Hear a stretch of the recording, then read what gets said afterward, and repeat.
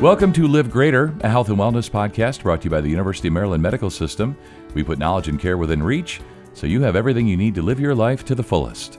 I'm Scott Webb, and today we're talking about COPD, lung transplants, and the importance of early diagnosis and treatment. And I'm joined today by Dr. Robert Reed. He's a professor of medicine at the University of Maryland School of Medicine and medical director of the University of Maryland Lung Transplant Program at the University of Maryland Medical Center. Doctor, thanks so much for your time today. We're going to learn more about COPD, lung transplants, and a whole bunch of other stuff that really requires your expertise. But as we get rolling here, let's just start with some basics. What is COPD? COPD is an acronym, and it stands for chronic obstructive pulmonary disease. That's a condition almost always caused by smoking. The different types of COPD include chronic bronchitis as well as emphysema. Chronic bronchitis is a condition where there's a lot of coughing, and emphysema is really more of a problem associated with shortness of breath. Okay, so smoking is usually the culprit, and I talk to a lot of experts, and none of them ever say that smoking is good for you, so not surprised to hear that smoking is bad. We should all quit smoking if we're smoking, and it can lead to COPD. So if that then leads to a lung transplant, sure, I can sort of picture that in my head. I'm sure listeners can, but really, what's involved in a lung transplant? A lung transplant involves, at the simplest, taking lungs from someone who's died and putting them into someone else whose lungs are so bad that they need to be replaced. Sounds simple when I say it like that, but it really takes a tremendous amount of coordination to make it all happen, and it's really a pretty major operation. Yeah, I'm sure that it's a big team, probably a lot of the buzzwords in medicine, multidisciplinary, interdisciplinary. It's probably a lot involved. You say it sounds so simple. Oh, so we just take some lungs and we put them in? Sure. A lot going on, a lot involved. What percentage of COPD patients actually need lung transplants? Oh, it's a tiny fraction. There are about 15 to 20 million Americans with COPD, and only about 1,000 of them undergo a lung transplant every year. So it's really quite uncommon for a patient with COPD to get to the point where a transplant is needed. When it does happen, a transplant can really be a remarkable, life-changing event for them. Living with advanced COPD is a lot like drowning all the time. It's just miserable. I regularly see patients who are really handicapped from their breathing problems and pretty much homebound. And when they undergo a lung transplant, it's truly a second chance at living. They get back to the sports that they had to abandon, like golf or skiing. They travel, they see the world. It's really a remarkable difference. Yeah, I'm sure it's a massive change in their quality of life. For some, just even now being able to get out of the house, possibly, play sports again. When we think about the extender of that, like how long does it extend someone's life? Do you have sort of a ballpark for us? Sure. Transplant holds the promise of a longer, better life. And how much better and how much longer life can be with a transplant really depends on both how well things go after the transplant as well as how poorly things would have gone without the transplant. Healthier people often do better after a transplant, but they also would have done better without the transplant compared to people that are really at the end of the road. Of people who don't have major issues right at the time of the transplant, about half are still alive 10 years later. The longest I've ever seen somebody live after a transplant was over 30 years. Wow, that would be pretty amazing. And I'm just sort of wondering, as you say, it's a small percentage of COPD patients that end up needing transplants or opting for transplants. What are the signs and symptoms?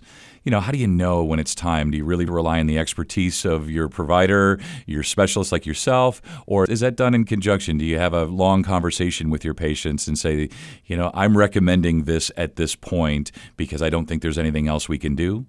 It is pretty nuanced, and it is pretty tailored to an individual conversation. But I would guess, as a rule of thumb, if you're on oxygen, it's probably not too early to start thinking about transplant. Having a high carbon dioxide level or getting admitted to the hospital for a COPD exacerbation are other reasons to talk to a lung doctor about whether a transplant may be something to think about in the future. Yeah, I see what you mean, right? That's probably, if you're already on oxygen, probably at least worth beginning the conversation. And I think I've heard this, and good to have your expertise, but sometimes patients, even though they're planning on having a lung transplant or you've recommended that to them, as you say, it can be nuanced, but that's the plan anyway, but the patients can deteriorate so quickly. So how do you prevent that? Is it just a matter of not sort of living with things? Is it a matter of reaching out to our providers and being diagnosed as early as possible?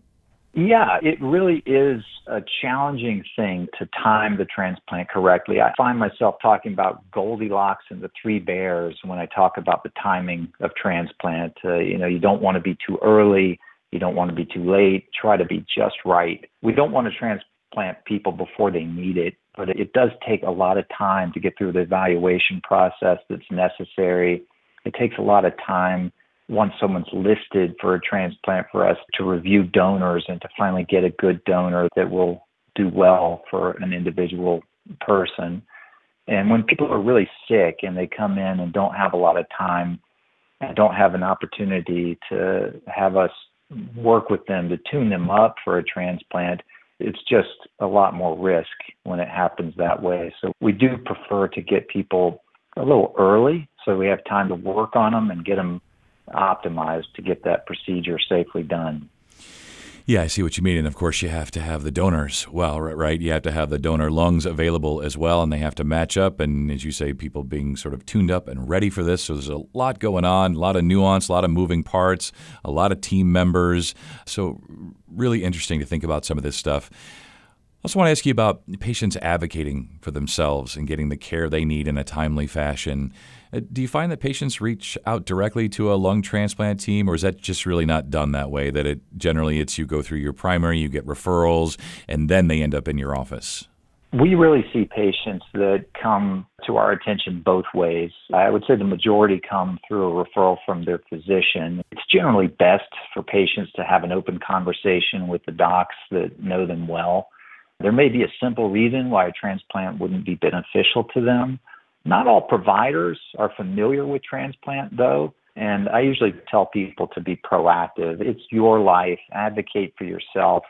Sometimes providers just don't refer to transplant because someone is still smoking or their weight is a problem. Our particular program is happy to work with folks like that in order to get them the help they need to help themselves. Every once in a while, we're able to get somebody healthy enough that they just no longer even need a transplant. And that's as much of a success for us as a transplant itself. So we're really happy to help, even if it isn't with a transplant at all. Yeah, you've mentioned a couple of times just the smoking aspect of this. Maybe you have some suggestions. When we think about smoking cessation and the importance of that, what's your best advice? We have a number of resources at University of Maryland that we can leverage in order to help people quit smoking. We have a dedicated smoking cessation clinic that has a physician who's an expert in smoking cessation, and she works with a nurse practitioner that really help people to navigate that journey to quitting smoking. And most people, given enough effort and enough time, can ultimately quit smoking. Each time that they try to quit, they often fail. But if you're persistent and you stick with it, most people can quit. Our program generally, as a rule of thumb, requires that people, if they have sufficient time to do it, quit smoking for at least 6 months. And the reason for 6 months is because if you're able to quit smoking for 6 months, most folks can go on and not go back to smoking after that. It does happen every once in a while after transplant, and when it does, we work to help people quit. We really often emphasize that it's something that we value as well because it's honoring the donor, and it's just not something that is good for the lungs or the heart or any aspect of the post-transplant health. Yeah, I never thought of it that way. That's such a beautiful way to think of that, if we're going to honor the donor who's giving you this second chance at life, please don't start smoking, or please let us help you to stop smoking. That's just such a beautiful way to think of that.